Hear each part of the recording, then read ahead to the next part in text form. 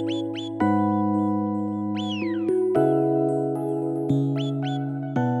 to another quarantine episode of Evidence-Based Radio. As always, you can find this and previous shows as a podcast on your favorite podcatcher or via the website evidencebasederrata.com. Well, we are off to an extremely bumpy start to the new year. I am still trying to process my anger about what happened on Tuesday afternoon in the nation's capital. I have to say, I was neither shocked nor surprised, just angry. Because there has been no action more starkly representative of the white supremacist core of this country. The Capitol was not more secure because despite knowing that there were people planning violence, no one could quite bring themselves to believe that a group of white people would behave in a way that is otherwise expected of Black and brown people. We live in a country that is deeply divided, and I find it harder every day to find any kind of will to reconcile with people who fail to completely disavow the actions and actors in this week's attempted insurrection. Because that's what it was. And what's even worse is that this insurrection attempt happened in the middle of a pandemic. COVID-19 is surging around the country in ways not seen before, even at the beginning of the outbreak. And the idea of a large group of people from all over the country, most of whom refuse to wear masks, congregating together in small spaces is a recipe for disaster. Thousands of people were standing cheek by jowl for hours as the day proceeded. People were even being encouraged to hug each other and to flaunt public health measures. It's a horrible thing to think that we would be here as the World Health Organization saying to people, "Don't hug each other," Michael Ryan, executive director of the WHO's emergency program, said in a press briefing just last month. It's terrible, but that is the brutal reality in places like the United States right now. And within the walls of Congress, Democratic lawmakers had to fear not only the mob, but also their fellow lawmakers. Representative Susan Wild, a Democrat from Pennsylvania, told CBS News that she'd been evacuated to a safe room, but that it was packed with 300 to 400 other evacuees. It's what I would call a COVID superspreader event, Wild said. About half the people in the room are not wearing masks, even though they've been offered surgical masks. They've refused to wear them. She identified the anti-mask members as people from the Republican delegation. Some of the newer members that are freshmen this year are openly flaunting that they will not wear a mask and refusing to put a mask on. It's exactly the kind of situation that we've been told by the medical doctors not to be in. Several members have now announced that they were actually infected, including Democratic members who directly blame their colleagues for this status. Representative Bonnie Watson Coleman, a Democrat from New Jersey and a cancer survivor, Representative Pramila Jayapal, a Democrat from Washington, and Representative Brad Schneider, a Democrat from Illinois, have all tested positive. Schneider has been avoiding going home because his wife has a medical problem, and he is worried about infecting her. Too many Republicans have refused to take this pandemic and virus seriously, and in doing so, they endanger everyone around them. Only hours after President Trump incited a deadly assault on our capital, our country, and our democracy, many Republicans still refuse to take the bare minimum COVID-19 precaution and simply wear a damn mask in a crowded room during a pandemic, creating a superspreader event on top of a domestic terrorist attack, Jayapal said in a statement. Schneider noted that wearing a mask is not a political statement. It is a public health guidance, common courtesy, and simply what should be expected of all decent people. and I cannot agree more.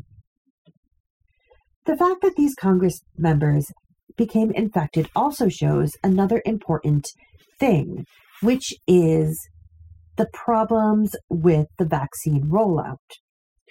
Not only has that been a disaster just in general, but the problem is that I fear that a lot of people will believe that once they get a vaccine, they're safe.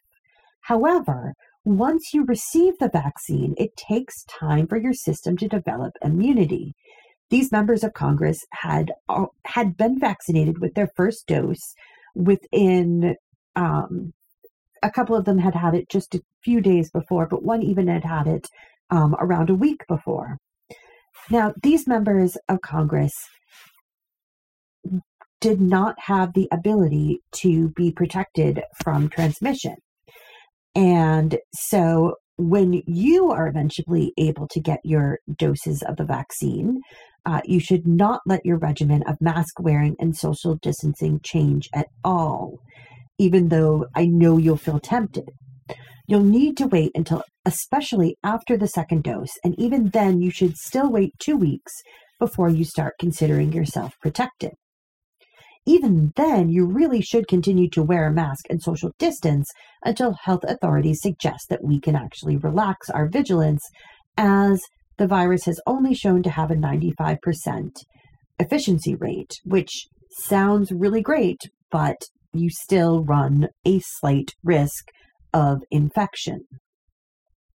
Okay, so we're going to talk about COVID-19 for a little while longer, and then we were going to switch to stories about animals. So a little bit nicer, even though some of them are also have a twinge of sadness to them. So we're going to talk now about the controversy surrounding the WHO delegation to China in order to investigate the origins of the virus. 2 scientists have been stopped in Singapore, but the rest of the team has finally made it to Wuhan. 13 of the scientists who had repeatedly tested negative for the coronavirus in their home nations have finally been admitted, but the 2 researchers in Singapore tested positive for antibodies when they arrived. Subsequent negative PCR tests indicate that they do not have the disease, but they are still being held up. Now, this may seem reasonable, but it is just the latest in a long line of ways in which China has tried to delay this mission. China has already dismissed requests from Australia, the US, and others who wished to send in independent investigators to study the origin of the COVID-19 virus.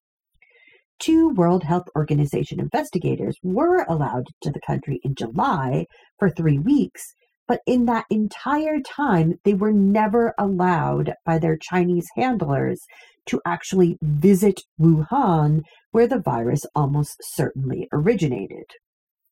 Now, some believe that China is worried about reigniting rumors that the virus was an escapee from a lab, or simply the fact that they don't want to admit that the virus originated in China. Now, this is the escapee from a lab situation is almost certainly not the origin, and no serious person really believes that. Everyone believes, for the most part, that the virus jumped from an animal host to humans, and this is the avenue being pursued by the investigators. And so after another 2-week quarantine mandated by the government, they will begin to interview members of research institutes, hospitals, and the seafood market where the outbreak is thought to have originated. Team leader Peter Ben Embarek told AFP news agency just before the trip that it could be a very long journey before we get to a full understanding of what happened. I don't think we will have clear answers after this initial mission, but we will be on the way, he said. But again, unfortunately, this will all be under the strict monitoring of Chinese authorities, and this comes just as a new campaign has been launched, which suggests that the virus didn't originate in the country at all, in a country where a new outbreak is actually raging in the north, mainly in Hubei province. And so the new campaign or propaganda campaign suggests that the virus originated in Spain, Italy, or the US before it arrived in China, despite all of the evidence to the contrary. And so we are definitely fighting an uphill battle here in order to really figure out what happened with the coronavirus. And it's very frustrating because clearly these scientists aren't looking to assign blame. They really just want to be able to study the origins of the virus. And so all of these blockages have been very, very frustrating. Okay, like I said, one more story about COVID and then we'll move on. Though this one did both make me happy and angry. One of the developers of a COVID-19 vaccine has now been awarded the 2020 Shkreli Award, which just warms my heart that someone has made these awards. And it is, of course, named after our least favorite ex-pharma bro, or pharmaceutical executive, Martin Shkreli, who is currently in prison for fraud unrelated to his price gouging of a drug needed by patients with AIDS and other serious illnesses. And so this award has been bestowed upon Moderna, who won the 2020 award for having taken $1 billion from the federal government in order to develop the vaccine, and then tried to set the price at $64 to $74 per person for the 2-dose regimen. Now, this may not seem too steep until you know that the Pfizer-BioNTech vaccine is set to be available for $39, and the Johnson & Johnson will debut at $20 for their 2-dose regimen. Both of these companies developed vaccines without government funds. Moderna was eventually forced to lower the price to $30 for the 2-dose regime, though again, the government funded the research that went into making the drug. The Loan Institute's judges wrote that, given the upfront investment by the U.S. government, we are essentially paying for the vaccine twice. And so the Loan Institute is a healthcare think tank, and award judge Deborah Blum added, "This is so blatantly greedy from a company that has no track record in producing vaccines and built its current one with taxpayer help." Blum is an award-winning science journalist and the director of the Knight Science Journalism program at MIT. And in fact, Moderna has another entry in the awards, as Dr. Elizabeth Nabel, CEO of Brigham and Women's Hospital and a member until recently of Moderna's board, also received a Shkreli Award because she actually wrote an op-ed defending the high price while failing to disclose that she was a member of the board of Moderna at the time. She also received a bunch of stock options for being a member of the board, and then sold them off after they nearly quadrupled at the time of the virus announcement. And so she directly profited from this turn of events. Now, she did resign from the board in July, clearly under a cloud of criticism. So, of course, we have to say, stay classy. All right. We are now going to leave COVID-19 in the rear view, though obviously we need to keep thinking about it in our everyday lives, maintain our mask wearing and our social distancing and our hand washing and all of those things that keep us healthy. Because again, there are several strains that are present in the country right now, which are more infective or more easily spread than the original variants of the virus. And so there's also, in addition to the one that was found in the UK, there's also one that has been found in Ohio that is now spreading quickly in Ohio. And again, none of these have been shown to be more fatal, but the more people infected, the more that hospitals are strained and the more that people can die as a subsequent consequence of a lack of health care. And in fact, there's actually some concern that the record that we have had for several years now of declining death rates from cancer will actually not manifest this year because so much of the healthcare infrastructure has been devoted to COVID that there's actually some worry that cancer patients will not have received the proper treatments that they should have done. And in fact, we know this is the case in some places.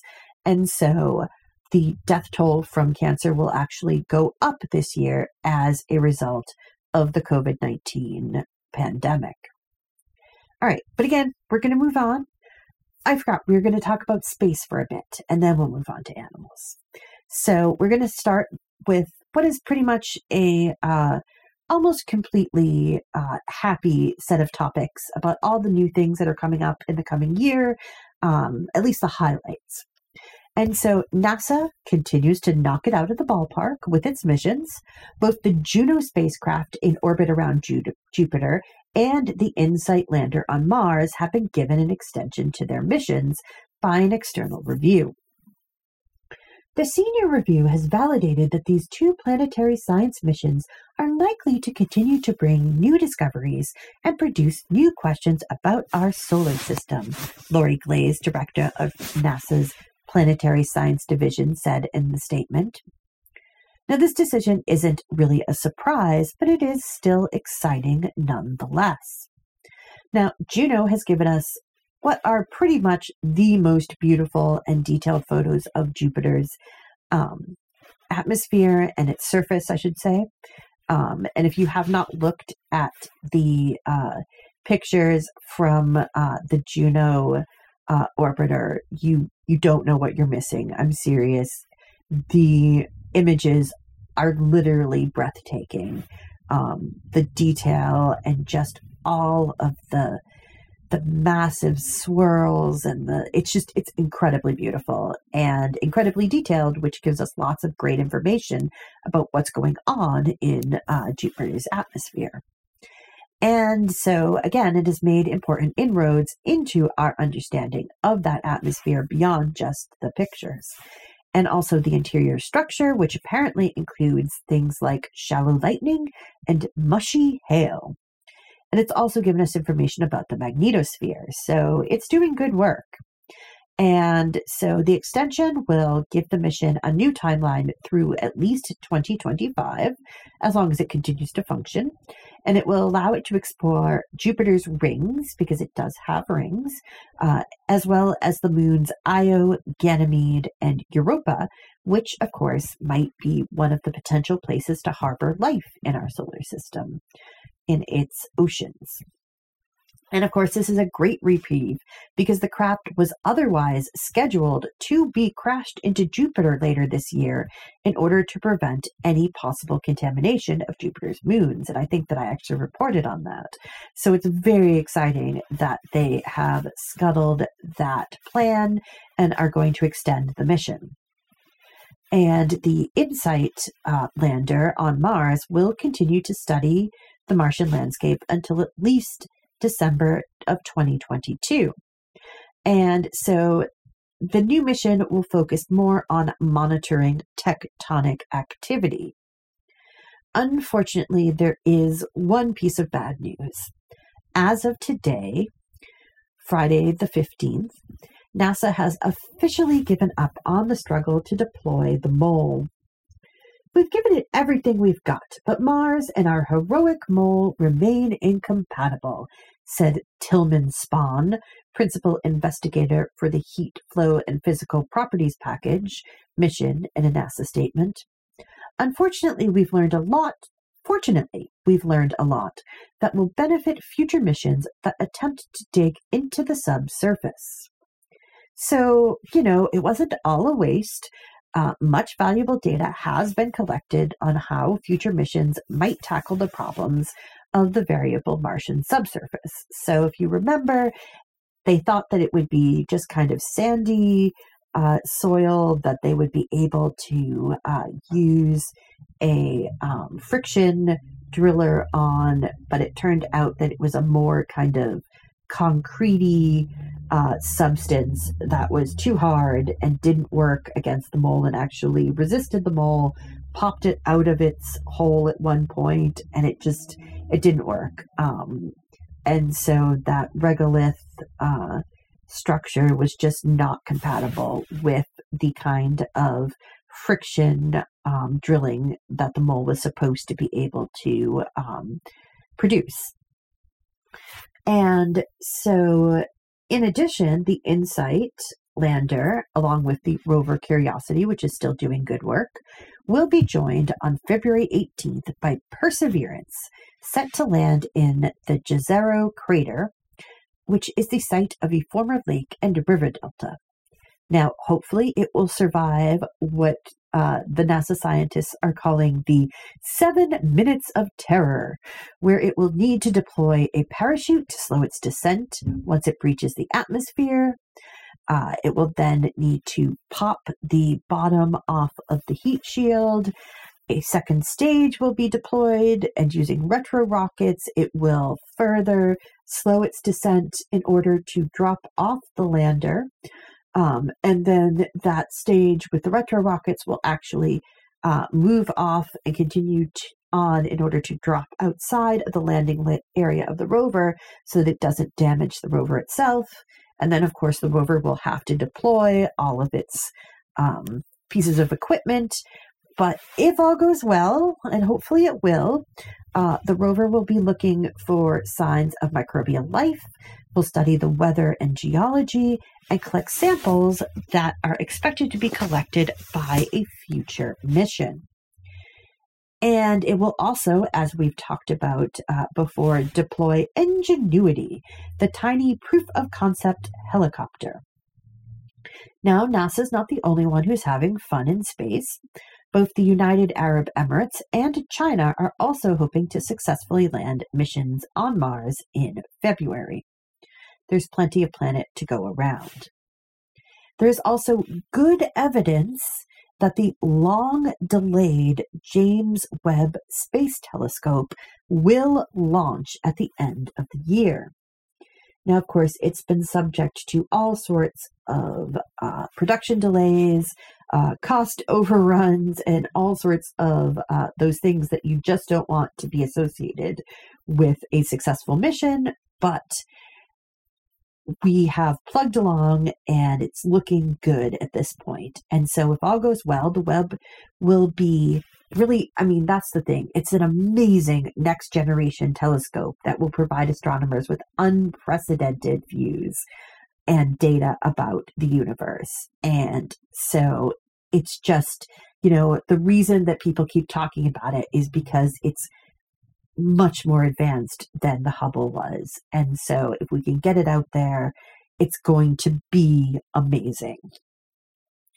And also, due to launch in July is NASA's DART mission, or Double Asteroid Redirection Test.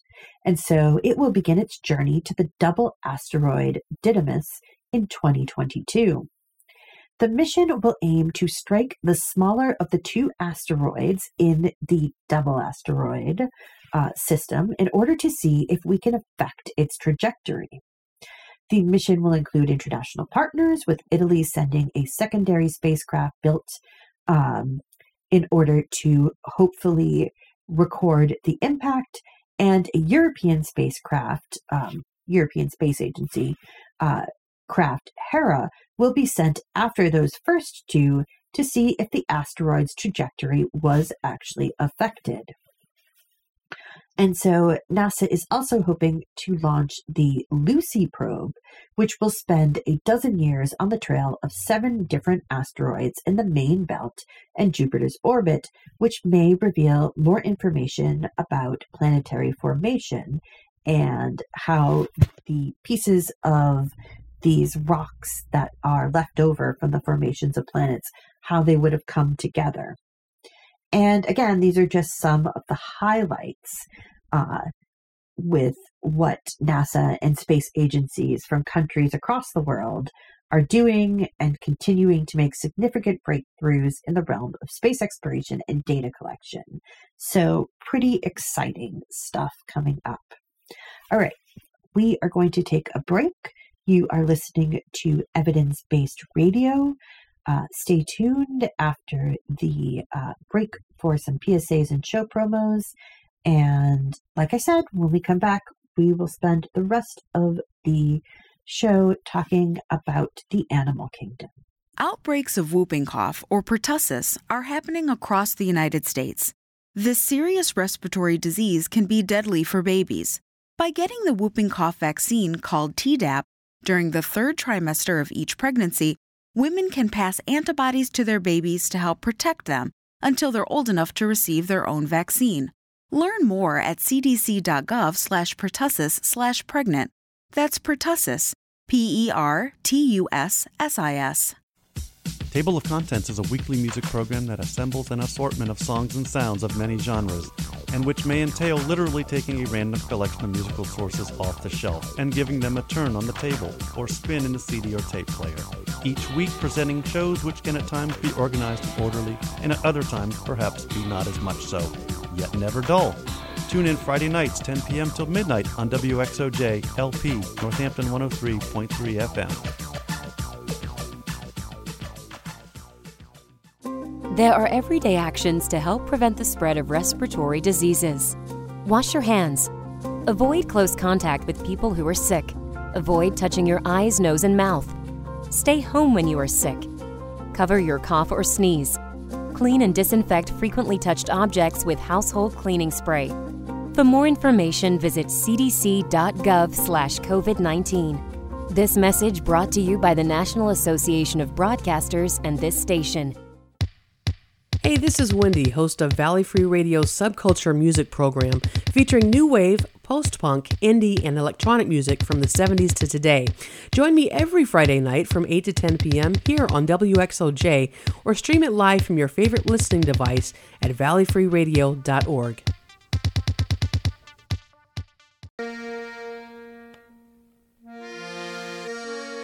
The Forbes Library staff would like to remind you of the incredible resource that you have in your local public library. We have tens of thousands of books for you to check out, music CDs, movies, newspapers from around the region, the state, and the country. We have a wide variety of magazines and free computer and internet access every day. We also have our incredible reference services there to help you answer particularly vexing problems. All of this is free, locally available at 20 West Street in Northampton, so come by and check us out in person or at www.forbeslibrary.org or call 587-1011 for more information. In our polarizing political climate, it's become difficult to find shows willing to discuss, much less listen to, different points of view. Our job is to talk about things we hope you'll find interesting, without all the shouting. To disagree without being disagreeable. To provide incisive, factual commentary that cuts through the weekly spin cycle and aims to enlighten, not enrage, our listeners. So tune in for Civil Politics, Friday evenings at 7 here on Valley Free Radio, or anytime at civilpoliticsradio.com. Okay, we are back, and you are listening to Evidence-Based Radio. And as promised, we're going to move on to the animal kingdom. But I hope that you will indulge me by starting off with a story that is frankly kind of petty. It happened back in 2018. I never talked about it, but it seemed appropriate for tonight's episode. So we're going to dig into the story of a blind, ground-burrowing, worm-like amphibian, which was named after our soon-to-be unemployed president. Dermophis donaldtrumpii is a member of the Caecilians group, which are limbless amphibians found in the tropics. The amphibian was one of 12 unnamed species from Latin America that had their naming rights auctioned off at a fundraiser for the Rainforest Trust back in December of 2018. EnviroBuild, a UK company that supplies Sustainable Building Materials paid $25,000 for the privilege of naming the worm-like amphibian after the blindness of Donald Trump on the topic of climate change. The company noted that the blindness, Sicilians have rudimentary eyes that can only distinguish light and dark, relates to Trump's blindness towards anthropomorphic climate change. The limbless creature also burrows deep into the earth, metaphorically burying themselves in the sand, as Trump has with the consensus on climate change, and they have another unique feature. The creatures practice dermatotrophy. In order to take care of their young, they grow an extra layer of skin, which allows their young to then eat that skin and grow. And of course, this is a nod to the fact that Trump's children feed off his money and power. Now, the company chose the name for a reason, not just to be petty. While the story itself is lighthearted, EnviroBuild are really aiming to push forward an important message. With climate change only accelerating, legislation still isn't doing enough to apply the brakes. This means the only option is to create new avenues ourselves, company representatives wrote. And so, yeah, that does warm my heart today to think about a little limbless amphibian burrowing in the ground named after the president. Soon to be former president, I should say. Okay, let's once again turn to the majestic and weird duck-billed platypus. This seems to be the platypus's week, or month, I should say, or quarter. And so I reported a couple weeks ago that they have found that the fur of the platypus is biofluorescent. And now researchers have reviewed the monotreme's genome and found even more interesting and odd information. And so the international team of 40 researchers from Australia, China, Japan, Denmark, and the United States actually looked at the DNA of both platypuses and echidnas. And I know we've talked a lot about the platypus, but echidnas are incredibly adorable, and they really do deserve more press. If you haven't looked at pictures of echidnas, you should go and look at pictures of echidnas. One of the stories that I looked at had a picture where there was an echidna climbing on a camera, and it was just precious. Anyways, comparing the DNA of monotremes to those of chickens, rats, Tasmanian devils, and lizards, they found that the monotremes are halfway between oviparity and viviparity, or halfway between animals that incubate their embryos within the body or incubate their embryos using an egg. And so this was shown in the animals' protein dependencies. During their short in-egg incubation, they have kept one of the 3 major egg proteins that is used to make the yolk in chickens, said Marilyn Renfree, a zoologist at the University of Melbourne and co-author of the study in a press release. But after hatching, both platypus and echidna have a complex milk-like other mammals to support their young during their long lactation. And so monotremes are a link between the different lineages of modern animals that helps show where different traits split off. Indeed, the platypus belongs to the Mammalia class, but genetically it's a mixture of mammals, birds, and reptiles, said Guozhi Zhang, a biologist at the University of Copenhagen and a co-author of the recent study. It has preserved many of its ancestors' original features, which probably contribute to its success in adapting to the environment they live in. And so knowing more about these animals is critical at the moment because they are both threatened. The platypus has been especially hard hit by the Australian brush fires from last year and has made tracking them difficult. And it also, though, beyond that, gives us more information about how all sorts of mammals evolved. The complete genome has provided us with the answers to how a few of the platypus's bizarre features emerged. At the same time, decoding the genome for platypus is important for improving our understanding of how other mammals evolved, including us humans. It holds the key as to why we and other Eurythria mammals evolved to become animals that give birth to live young instead of egg-laying animals, explains Zhang. And so humans have lost all three of the phenylagen genes, which are key to the production of egg yolk, while chickens retain all three. The platypus has lost two of these genes, and they did so around 130 million years ago, most likely because they developed milk production. In other mammals, phenylagenin genes were replaced with casein genes that produce the casein protein found in mammalian milk. The platypus have casein genes as well. It informs us that milk production is an extant mammal species, and all extant mammal species has been developed through the same set of genes derived from a common ancestor which lived more than 170 million years ago, alongside the early dinosaurs in the Jurassic period, said Zhang. Now, the platypus is also toothless, which distinguishes it from other mammals, replacing teeth with two horn plates that it uses to mash food. The DNA research showed that they lost their teeth roughly 120 million years ago, when they lost 4 of the 8 genes responsible for tooth development.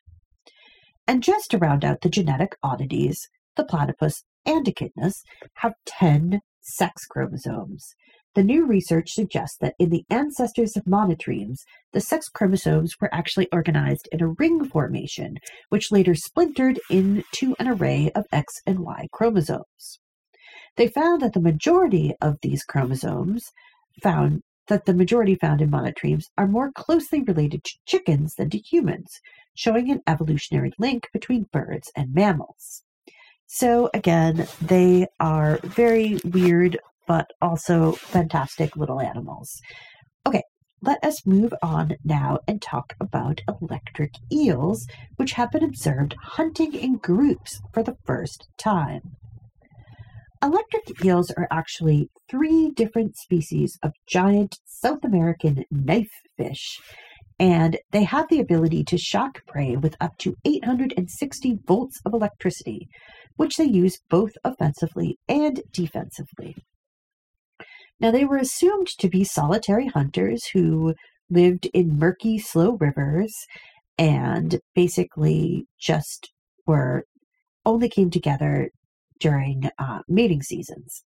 However, in 2012, Douglas Bastos, a researcher at the Instituto Nacional de Pesquisas da Amazônia in Manaus, Brazil, or the National Institute for Amazonian Fish, set out for the Iriri River in the Amazon basin to catalog the area's diversity of fish species. He came across a small lake connected to a river and found over 100 electric eels patrolling the waters. To his surprise, he documented a group of eels herding groups of small tetrafish into a tight ball, which several eels periodically shocked in concert with one another. The tetras would jump out of the water and the eels would capture whatever they could, being either paralyzed or actually killed by the shocks. This was, well, a shocking observation, according to Carlos David de Santana, an ichthyologist at the Smithsonian's National Museum of Natural History and a senior author of the new study. Historically, we don't have any kind of information on electric eels living together, he noted. They were thought to live alone and maybe congregate before the breeding season, but that was it. And not only was it a surprise because the eels were thought to be solitary, but of the tens of thousands of known species of fish, only 9 are known to hunt in packs. However, one of the known species is the electric chisembe fish of Africa, though they only use their electric powers to locate prey in nightly hunting parties, rather than actually zapping the prey in order to be eaten. And so Bastos returned to the lake in 2014, watching and filming the eels for 3 full days, and again observed the group hunting behavior, which shows that this is a persistent strategy. Most of the day, the eels are quiet, resting in the deeper part of the lake, but at twilight they emerge in a wheeling circle that closes in on schools of tetra and herds them into the shallows where the feasting begins. The eels take turns zapping the tetra and performing several rounds before resting. De Santana hypothesizes that this behavior has not been seen in other areas because in the rainforest lowlands, the rivers are wide and there is lots of prey. But in the highlands, where these eels live, prey is less abundant. Now, it's unclear at the moment whether the eels are actually communicating, though they may be doing this through low-voltage discharges, which are often used for navigating and solo foraging. It's also unclear if the eels are related, and so future genetic sampling may help answer that question. And so far, the behavior has only been witnessed in the species Electrophorus volti, but De Santa suspects it might also be a strategy of the other 2 species. As with most things, more research will be needed. However, this may be complicated by the fact that pools such as the one studied in 2012 and 2014 are becoming increasingly rare due to deforestation. And of course, that is a big problem in the Amazon. There is a ton of deforestation happening. It's, of course, contributing to climate change. Pretty much everything we do these days is contributing to climate change. It's very frustrating. And I don't know what the solution is, but I know that we definitely need to find one because we can't keep going on this way. We are going to do permanent damage to the planet, and we are going to do permanent damage to a lot of species that were perfectly happy until humans showed up in the landscape and destroyed their ecosystems. And so I think we need to be really mindful of that. We have a lot of making up to do. Okay, let's move on though and talk about a story up north where there's actually a bit of reason to celebrate. And so for the second time in the last year, footage of a wolverine has been captured on film in an unexpected place. This time the wolverine was seen speeding past a camera trap in Yellowstone. The camera was actually set up to capture cougars, but for the first time since the cameras were deployed in 2014, a wolverine was spotted, as I said, racing past, and it was racing past. Now this is good news because wolverines are an important indicator species. Unfortunately, we're pretty sure that there are fewer than 300 left in the lower 48 at this point, but they are extremely elusive, so that number may vary a little bit. The animal was spotted near Mammoth Hot Springs, and this indicates that the area is healthy. The National Park Service estimates that within a 600 square mile radius of very quality habitat, 6 individuals might thrive.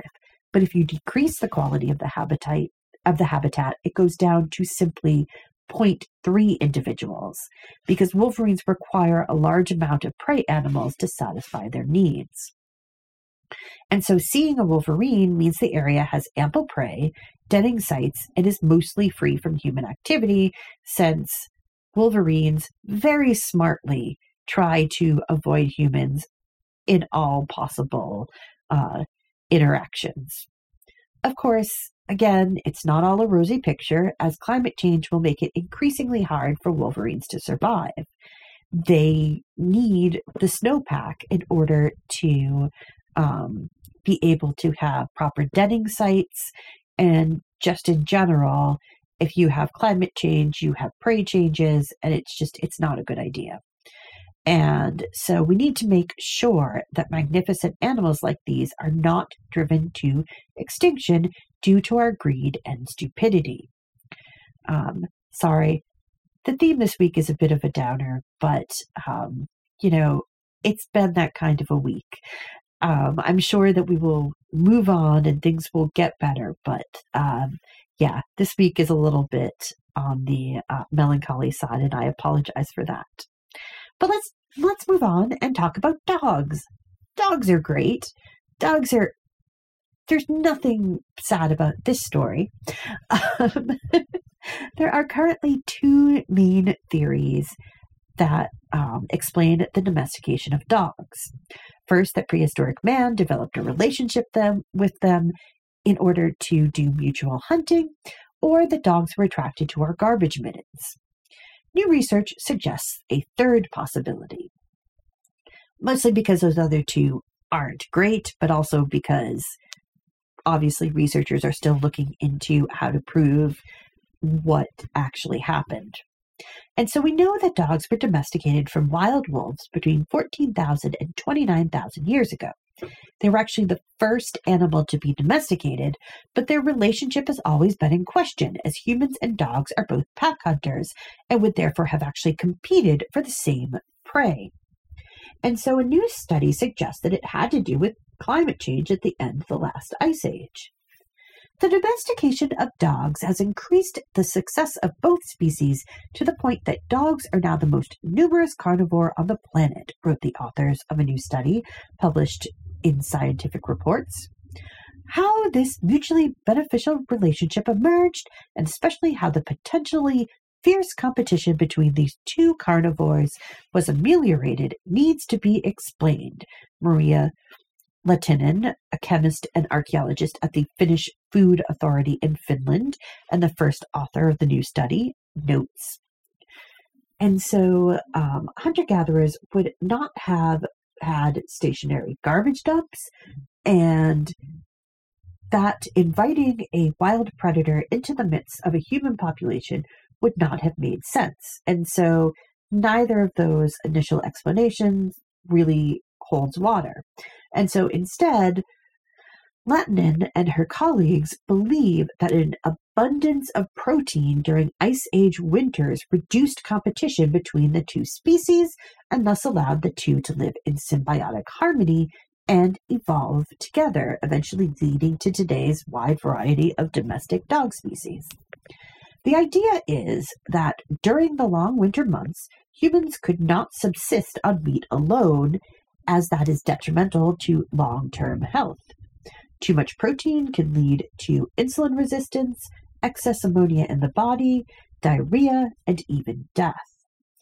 Pleistocene hunters would have therefore focused on parts of the animal that were rich in fat, grease, and oils, and left the leaner meat parts available for sharing with pet wolves.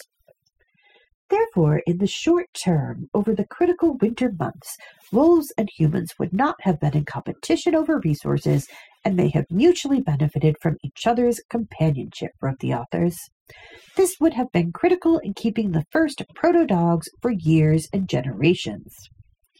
And so Latinen suggests the first dogs may have been wolf pups, noting that modern hunter-gatherers do take pets in most cultures, and humans tend to find young animals cute. So it would not be a surprise if this would have happened. And so other symbiotic activities would have developed later, such as using dogs in hunting, using them for guarding, and for pulling sleds and other things that dogs were eventually trained to take part in. And so the theory fits with the known complexity of the domestication of early dogs, which happened multiple times across Eurasia, with early dogs continuing to interbreed with wild wolves. It also accounts for why these domestication events occurred in Arctic and subarctic regions. And so in the summer months, the abundance of alternative sources of food would have allowed them to share as well, because they wouldn't have been in direct competition. And so Latinen and her colleagues performed energy content calculations in order to determine the amount of energy that would be left over from prey animals also hunted by wolves, such as deer, moose, and horses. They found that of all the species except for small ones like weasels, the amount of lean protein needed by humans would be exceeded and thus allow for sharing with canid companions. Therefore, the early domesticated wolves could have survived alongside human populations by consuming the excess protein from hunting that humans could not, explains James Cole, an archaeologist at the University of Brighton who was not involved with the new study.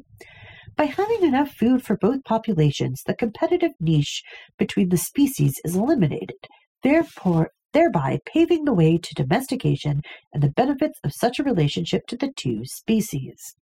So that sounds pretty reasonable. If you have a dog and you've got excess meat and you feed the dog, and then over time you are able to establish that relationship, I think that makes more sense. I think that the arguments against the other explanations are pretty compelling.